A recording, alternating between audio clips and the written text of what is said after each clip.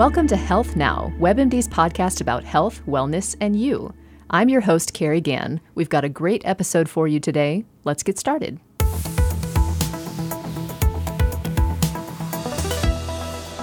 Talk about unstoppable. Our next guest, para-athlete Adrienne Haslet, is that word personified. She's been through more than most people can imagine. She was a spectator at the Boston Marathon in 2013, and terrorist bombings at that race claimed her lower left leg. And in January of this year, she was hit by a car in a crosswalk, denting her prosthetic leg and crushing her left shoulder, separating her elbow and injuring her ribs. She's had to deal with physical injuries and pain, and all of the emotions and grief that come flooding in when your old life gets ripped apart. She's endured PT session after PT session, learned the ins and outs of her new leg, and so much more. But that's far from her whole story. Make no mistake, Haslet is no victim.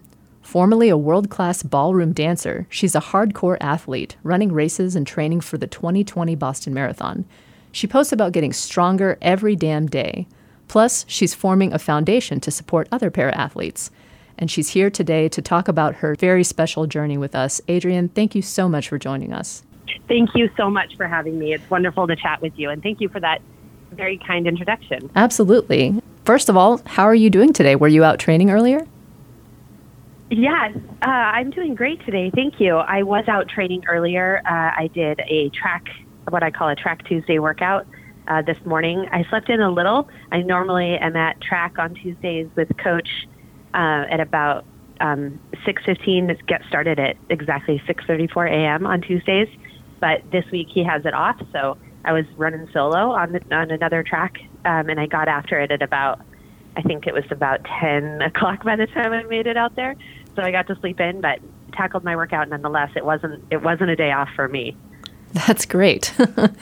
I would imagine you don't take too many days off, I would think. No, though, I'm relishing in the time that I have now, because heading into hardcore training of Boston 2020 will be, it'll be really intense. So on days that I have off now, which aren't a lot, or afternoons that I'm not, I'm obviously not doing double run days yet, but Coach has warned me that those will be in my future. So I'm enjoying my evenings off from running at the moment and relishing in that before it gets hardcore. Exactly. Take them while you still have them. Yes, exactly. I've noticed that on your emails, you put this statement at the end. It says, "I am a survivor defined by how I live my life, not a victim defined by what happened in my life." And when you tell your story, where do you like to start? Do you start with the 2013 marathon, or before that, or after that? I start with, when I grew up, I start with being a determined young girl who was always on the move and wanted to, I don't think I had a desire to be in athletics. I played soccer. I'm using air quotes right now. I played soccer, meaning picking flowers in the field, and then the ball came to me, and I turned to my dad and said, "Oh my gosh, look, I got the ball," and it was gone. Is that not how you play soccer? That's how I play soccer still. Oh, good. I'm not the only one. So that didn't last long. I was really in it for the social aspect, and then the ice cream after. But I didn't have a real desire to play athletics, but I did have a desire to be social and move a lot, and that took me to dance. So I think my story starts with just being that determined girl with having difficulty kind of finding what was good for me to get that adrenaline out and that energy out rather than just going crazy at home. And then when I found dance, I think that started my story of just being a professional ballroom dancer, and I was just on a day off in 2013. And that starts the story of, I like to say that we all have two lives, and the second one starts the very moment we find out we only have one. We all have those moments in our life where we're like, oh my gosh, this is it. I've got to make the most of it. So I think that's really where my first life started, was when 2013 happened. And if it's not too hard for you, I'd like to ask you about that day. What were your first memories after the bombing when you knew what exactly had happened to your leg? Yeah, I remember everything. I think that for me, being a seeker of knowledge, for me that's a good thing, as horrific as it was. I remember the first bomb hitting and yelling terrorist attack out loud, which does get you investigated by the FBI, as it should, because the bomb was so loud. And the next one hit, and I was on the ground. And I remember my eyes opened, and I saw smoke. Before anything else, I smelled the all-familiar smell that us, a lot of women and some men, would recognize in the burned hair and the curling iron smell times 100, which is actually my own hair on fire. And I remembered looking down and seeing my ankle gone. My toes were still attached. I don't know how much detail I should give. My toes were still attached and the tendons were still attached, but it was all floppy. The bones in my foot and my ankle and part of my calf were completely gone, and I was bleeding out. I remember just being terrified of my body. I wanted to get away from it. I wanted to stay alive, but my first thought was escape that scene that was the reality that I was in that didn't quite seem real. The pain hadn't hit me yet because our bodies are really wonderful in the sense that they don't allow us to feel that drastic pain right away. So I somehow rolled over and barrel crawled on my belly and my elbows across all the shattered glass from the building that had also blown out that was next to me. And I went over to a door and just started clawing at the door before someone dragged me inside what was, I didn't know it was at the time, a restaurant, and laid me down at the bottom of the stairs. And that's when I started to feel the pain and going cold from all the blood loss. And there was a doctor, everything. I remember everything. Yeah. In slow motion, I remember everything. I think a lot of people, if a traumatic event like that happens to them, they try to block out those memories, or they find a way to sort of, just have like a gap, for self-preservation purposes, honestly, just so they're not remembering those things every day. Have you ever felt that impulse, or does it help you to keep those memories with you? I've definitely heard that and felt that too. I felt those impulses for sure. I'm really fortunate to have found a therapist very early on that was a good fit for me. I found a lot before that weren't, but I found a therapist really early on, so I was able to talk about it in a way that was, the gory, gruesome details, of the reality that I was facing. And for me, it was helpful to me. I wanted answers of what it looked like and where I was and what I did. And being, as I said, a seeker of knowledge, that was important to me. But I have vague visuals of what my foot looked like on the sidewalk. I vaguely remember it. I know I saw it much more clearly, probably the details of that image. And my brain has definitely blocked that, which I'm glad, because right. I didn't ever have nightmares of that. I have nightmares on human, but I don't have nightmares of that. So that I'm really grateful for. Yeah, that would be a very hard thing to carry around with you all the time. Yeah, I can't imagine. I'm so visual that, I would remember that if my body let me, but thankfully it doesn't. Certainly. Well, if we fast forward a few years, you've become such an amazing runner. When you weren't a runner before, is that correct? You were a ballroom dancer exclusively. Yeah, I was a ballroom dancer exclusively that day in 2013.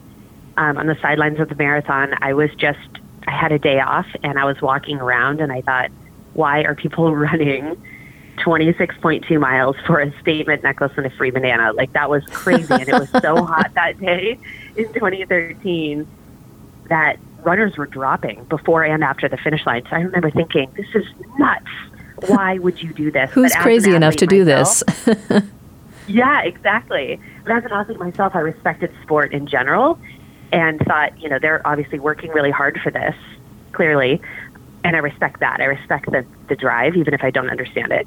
And so, yeah, I was not a runner before. And after everything happened and so many people poured their hearts out from the running community and beyond the running community in support of everyone that was injured, I had declared on national television that I was going to become a runner, and I had to stay true to that promise. And I'm so glad I did.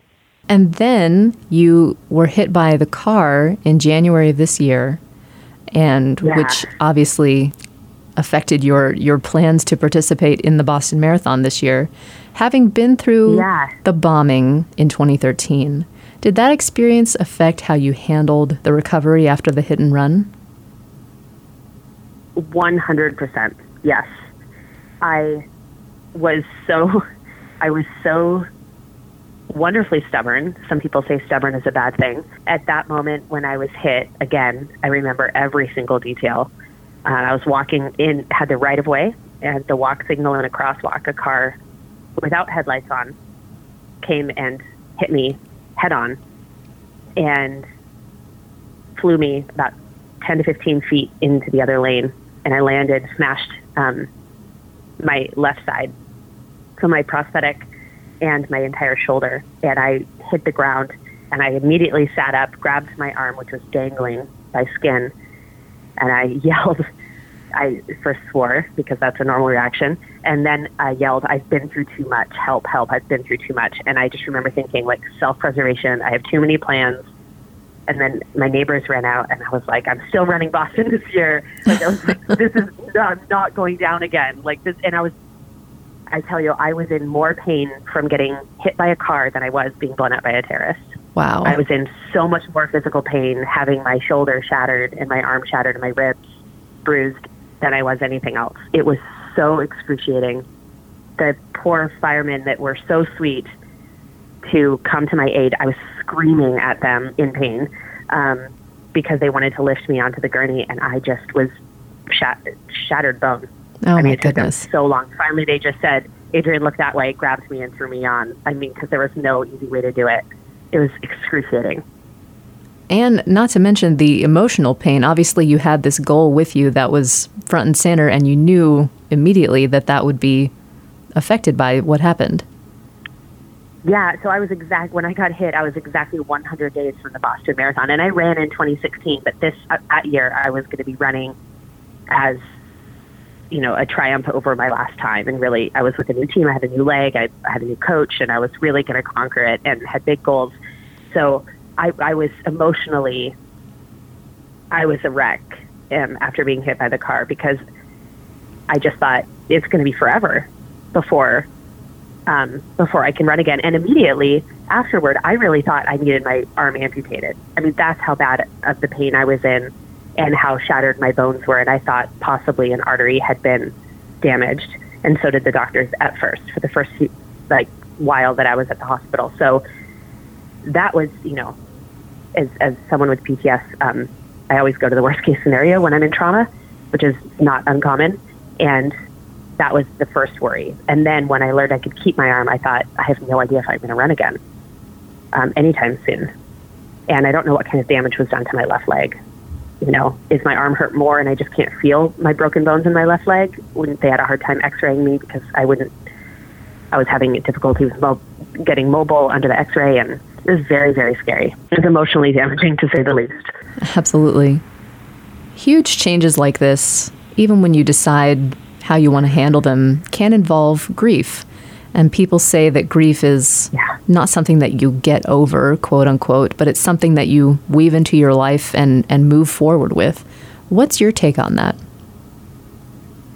I completely agree with that. It's nothing that you get over. And I always have said, especially since 2013, or I guess since 2013, I've said it is, you're never all better. You're never, oh, I'm so glad you're better now. You know, you wouldn't say that to somebody after they lost a loved one. I wouldn't say that to somebody after they've lost a leg. You're always grieving. I'm still grieving the loss of my leg, not as much as I was before. I've learned that there's not much I can't do without it. But the loss of mobility in my arm is tough. I can't do the things I want to do. I signed up for my first yoga class for tomorrow morning, and I'm already having anxiety about it.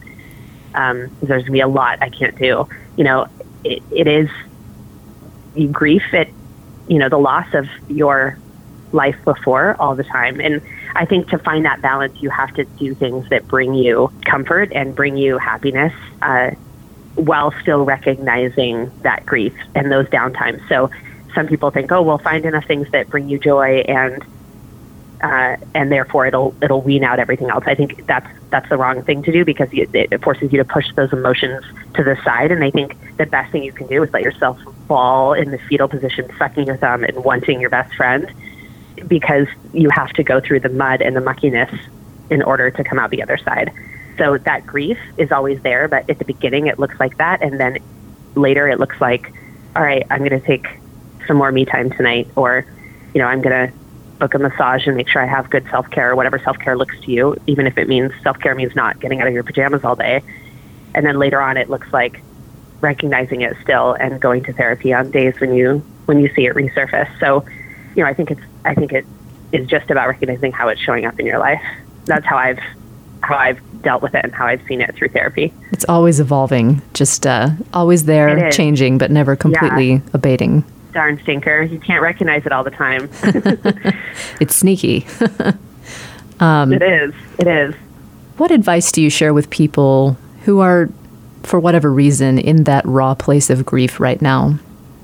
It's so tough. It can feel like you're the only one. I'm certainly not the only amputee in the world. I'm very well aware of this.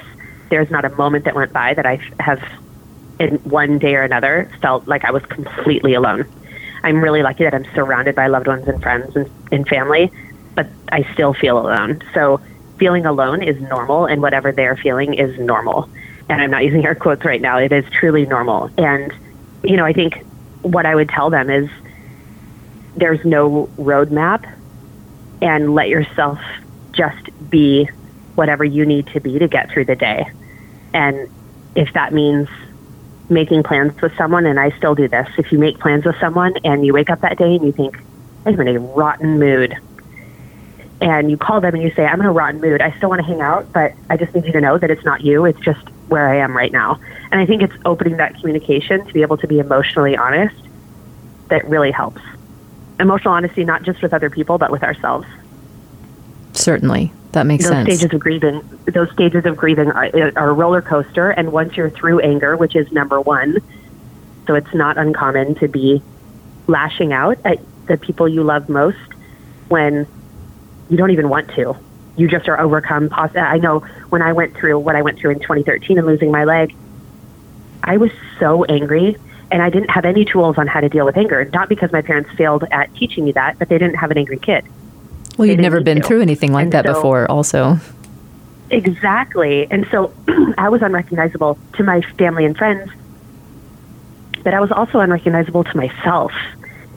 For the first time in my life, that is so hard. Not only physically, obviously, my body was completely different, but I was unrecognizable in my feelings. And so I had no idea what to do with that anger. And someone gave me a pillow to punch, and it felt like the best thing in the world, and I didn't understand it. So I think, whatever that person is feeling, and to realize that the first one is anger, and it's normal, and it's okay to punch pillows, and it's okay to throw things, just not at people. And the roller coaster that you're going to go through is really real, and you're not alone, even though you feel that way.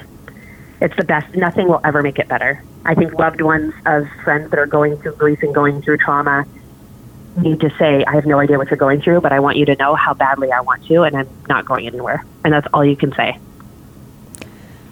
You have shared a lot about your recovery journey on social media, really letting people see some of the hardest moments for you. And I'm wondering, why was that important to you to let others into your experience like that? Was that part of your process of dealing with this grief and all these emotions, or was there another reason? Yeah, I think it's both. I think it stems from, in 2013, I knew no amputees. I, again, thought I was the only one, plus other people that I heard were down the hall from me, but I couldn't meet them because we were all hooked up to our, to the walls in our hotel or in our hospital room. Mm-hmm. And I felt like I was the only one. And I looked online, but online also meant seeing the breaking news about a bombing. I didn't want to see that, so I couldn't go online and find it. So I really did feel alone. I think it stems from that, about wanting to be another person that someone can find online who may be going through the same thing. You certainly don't need to be blown up by a terrorist to know what it's like to have a really bad day, a really bad run, really bad attitude, or a really bad moment in life, whatever trauma you're going through.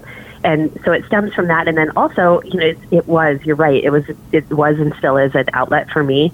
I did a movie about my first year in recovering with Anderson Cooper in CNN in his 360, and it was called The Survivor Diaries. And he had asked me to kind of selfie video my recovery. And so I got in the habit of that early on. And I was so grateful that I did that, because even though it was, as you said, a lot of the raw moments, for me, it was so therapeutic to be able to go back and see what I'd been through. For instance, this morning, I woke up and the little memory thing that pops up, however many years ago, 6 years ago today, I took my first unassisted steps for the very first time 6 years ago today. And I thought, oh my gosh, I was going to stay in bed for another hour and not work out until another hour. And I just motivated myself to see how far I've come. I'm going to get out of bed. That's amazing. So, well, congratulations, first of all. Really, thank you. Thank you. But it's really great to use as a tool to see how far you've come. Even if you don't watch it right away, you tuck it into a file somewhere. And you don't share it with the world. I find that it's really helpful just to take those videos and really document what you've been through, because 6 months or a month or a year can go by. And it's hard to see those little baby steps and remember exactly how you felt. And it was helpful for me to do that. And I'm so glad I did. Yeah, those milestones are such encouragement. They really are. And if I can be, an inspiration for someone else, I know so many more people were on social media for me and still are. If I can be that for somebody else, then that's a win. And also on social media, you've been very open about going to therapy. What are some of the ways that you choose to take care of your mental and emotional health, whether it's just in the moment or more long term? Yeah, I think it's so important.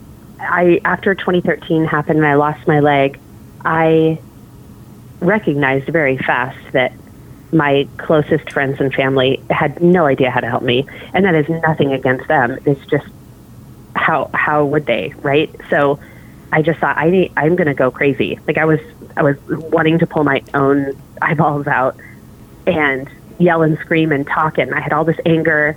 And so I thought I've got to find a therapist, and I did. And the recommendation of the actual therapist I found was through my surgeon, my Superman surgeon. Obviously, if he recommends someone, then I think he's great. Some of the ways that I take care of my mental health, and this is advice through therapy, is really being conscious of who I let into my life.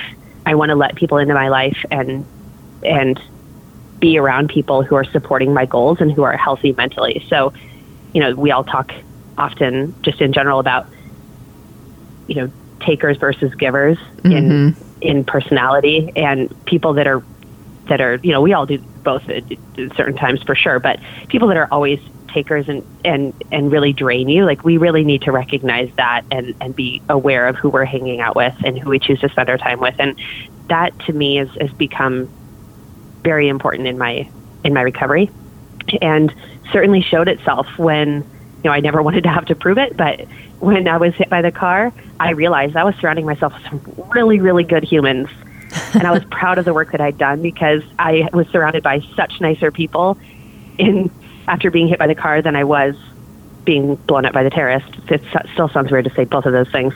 But I really made some good conscious decisions about who I spend time with. And that's a big one that I think a lot of people don't talk about.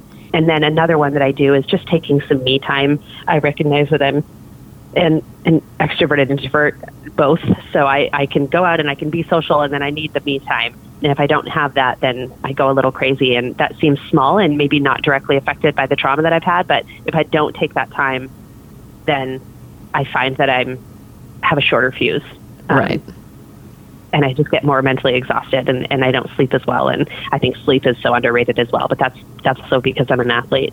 Right, that's true. As we mentioned, you were a ballroom dancer before, several years ago. Do you still dance?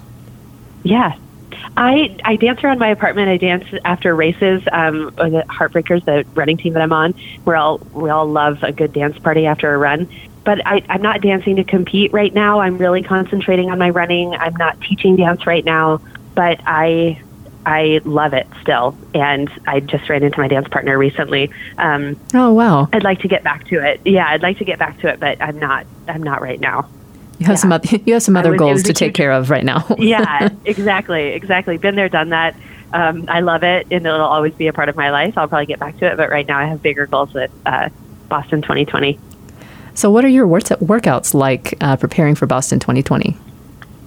Yeah, up until about a week ago, I've really just been trying to get my body back athletically since being hit by the car. So, gosh, I probably got permission to run again in just a few months after being hit. You know, my shoulder was really badly damaged. I couldn't even do PT for a long time.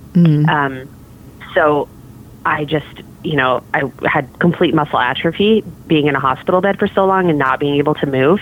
I had been in, you know, great shape, and you just lose it so fast.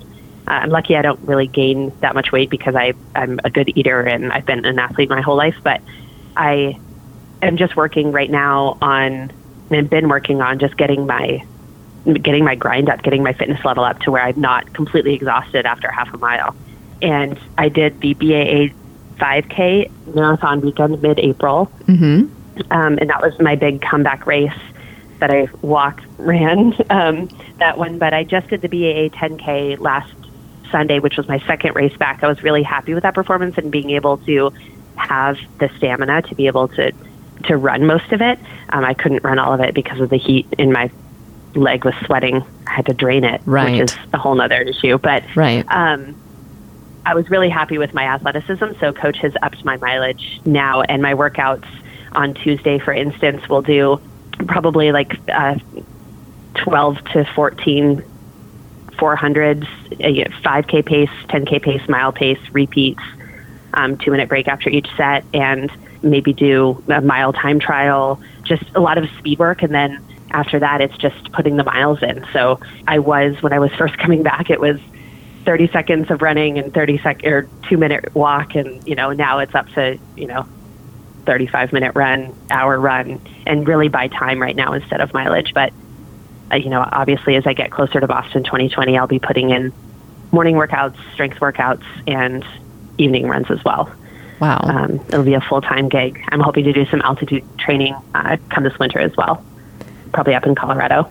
Talk about progress, going from not being able to run half a mile to completing a 10K. Yeah. That's pretty outstanding. Yeah. Thanks. Well, it helps to think, of those small milestones. And this morning, of course, thinking I've only been up and walking for 6 years. So it's those little moments where you're like, oh, I can't do that workout. It's so muggy out. And you think, okay, Adrian, get it together. You got this. You're not going to get your goals if you make excuses. Social media memories to save the day, give you a little motivation. Yeah, right? Yeah, sometimes you have to be your own motivation. Yeah, exactly. Obviously, your shift to running was a huge change, given what happened. But were there parts of your past as a dancer that helped you make this change into a different sport? Yeah, I think there had to have been. I don't think it was as apparent when I was starting to run. It was so difficult, and I just thought of every excuse in the book not to do it. I didn't understand it. It was a very long time before I got what people call the runner's high and felt the endorphins after a run. It was tough, but I think what helped me the most that I took from dancing before was determination and just not giving up and sticking with a goal even when you have setback after setback after setback or so long before you really see progress. And I think, being able to tell people your goal is really important. I did that a lot in dance, and I certainly did that with running, with telling everyone I wanted to run the Boston Marathon. Even when I said I wanted to run the Boston Marathon, I had no idea that it was like the longest, so-called the longest distance you could do in running. I mean, if I had been hit at a 5K, I probably would have been a little bit easier. Right. But it was this whole 26 miles. So I had no idea what I was getting into, and it was very daunting. So I think, that what I took from dance really was just determination or stubbornness, depending who you ask, of sticking to the goal. That would come in handy no matter what sport you were taking on, I think. Yeah, definitely. Well, tell us about the foundation that you're starting for para-athletes. Yeah, thank you. I'm starting the Adrian Strong Foundation. I'll be launching at the beginning of August. And what the foundation does is provide running blades to active and soon-to-be active amputees in the Boston area, soon-to-be nationwide. I was given, donated a running blade to me, and it changed my world. The running blades are not covered under insurance in any insurance. They're considered a luxury. And so if you have a regular leg, you have to pay full cash for a running leg, and that means that the para-athlete is not going to be in sport. And, if you have a choice of whether or not to buy a leg, and even if you have the money to buy two, you're going to save that for the next leg that you need. That's a walking leg, because we have no choice but to walk and return to work and return to normal life. And so we'll be providing running legs to active amputees in the Boston area. And once they receive that leg, they'll be signing up for a fun run or race of their choice within 6 months of receiving it. So there is a learning curve of receiving that leg. But the great thing is they can walk or run it. The reason I'm having everyone do that and really want to encourage people to be part of the running community is because of how I was received in the running community. Being an amputee, I was told by the amputee community that I could only have a running coach that was an amputee or that specialized in that I could only run in races where there are other amputees, that I could only run next to other amputees, and really had to take a lot of breaks. And being stubborn and hard-headed, I didn't want to follow those rules because I couldn't find anyone that was doing marathon training at all, and neither could my leg guy. And so I had no one to turn to. And I turned to Coach Dan Fitzgerald here at the Heartbreakers here in Boston, and he took me in at a Nike Run Club event and said, "I'll be your coach," and coached me through. And I'm fast and determined and a great runner who's been accepted into the running community and my running team. And I want other people to feel that love and support and realize that they're not limited just because they run in a blade.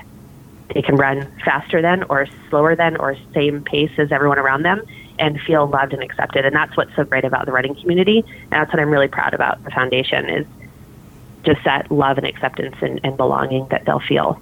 And really just being able to change the dialogue. I don't think anyone was being malicious when they told me I couldn't do certain things. I think they just didn't know. Right. And I just want to be part of that change. Wow, that sounds like a great mission, and we wish you lots of luck with that work. That's so outstanding.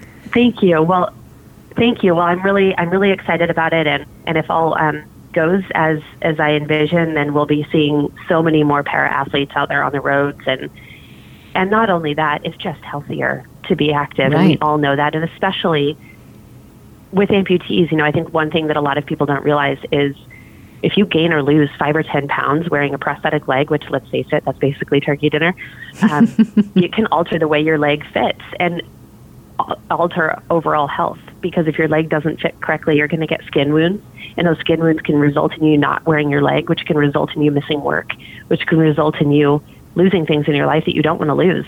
I mean, it's really, really a double-edged sword to not be providing these active legs for people. So I really hope to change the game, not only in running and having more visual sight of seeing people on the roads running in blades, but also of the overall health of people that have limb loss.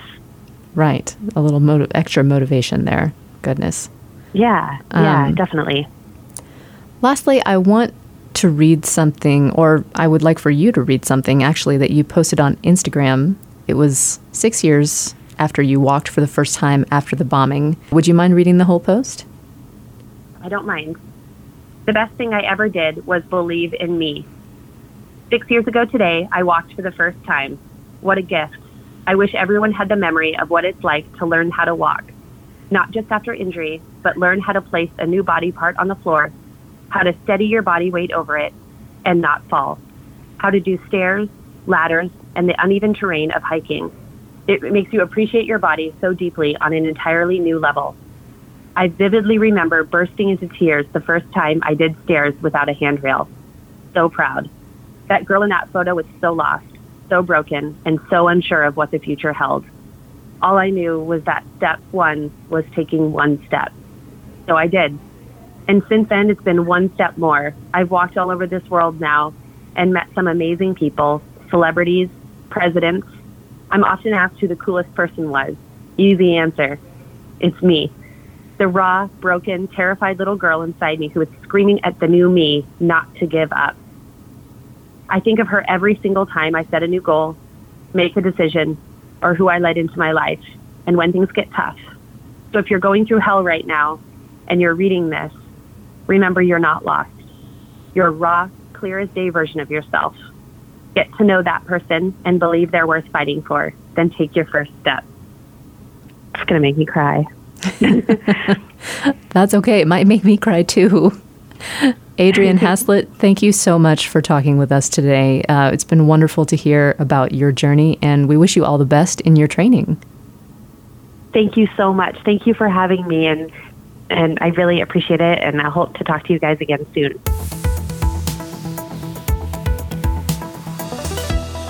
Your story is probably very different from Adrienne Haslett's, but no doubt you've had challenges to overcome and unexpected changes you've had to face.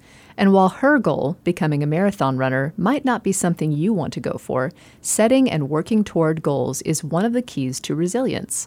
The American Psychological Association recommends doing something regularly to move toward your goals, no matter how small of a step it may be on any given day. And to ask yourself this question: what's one thing I know I can accomplish today that helps me move in the direction I want to go?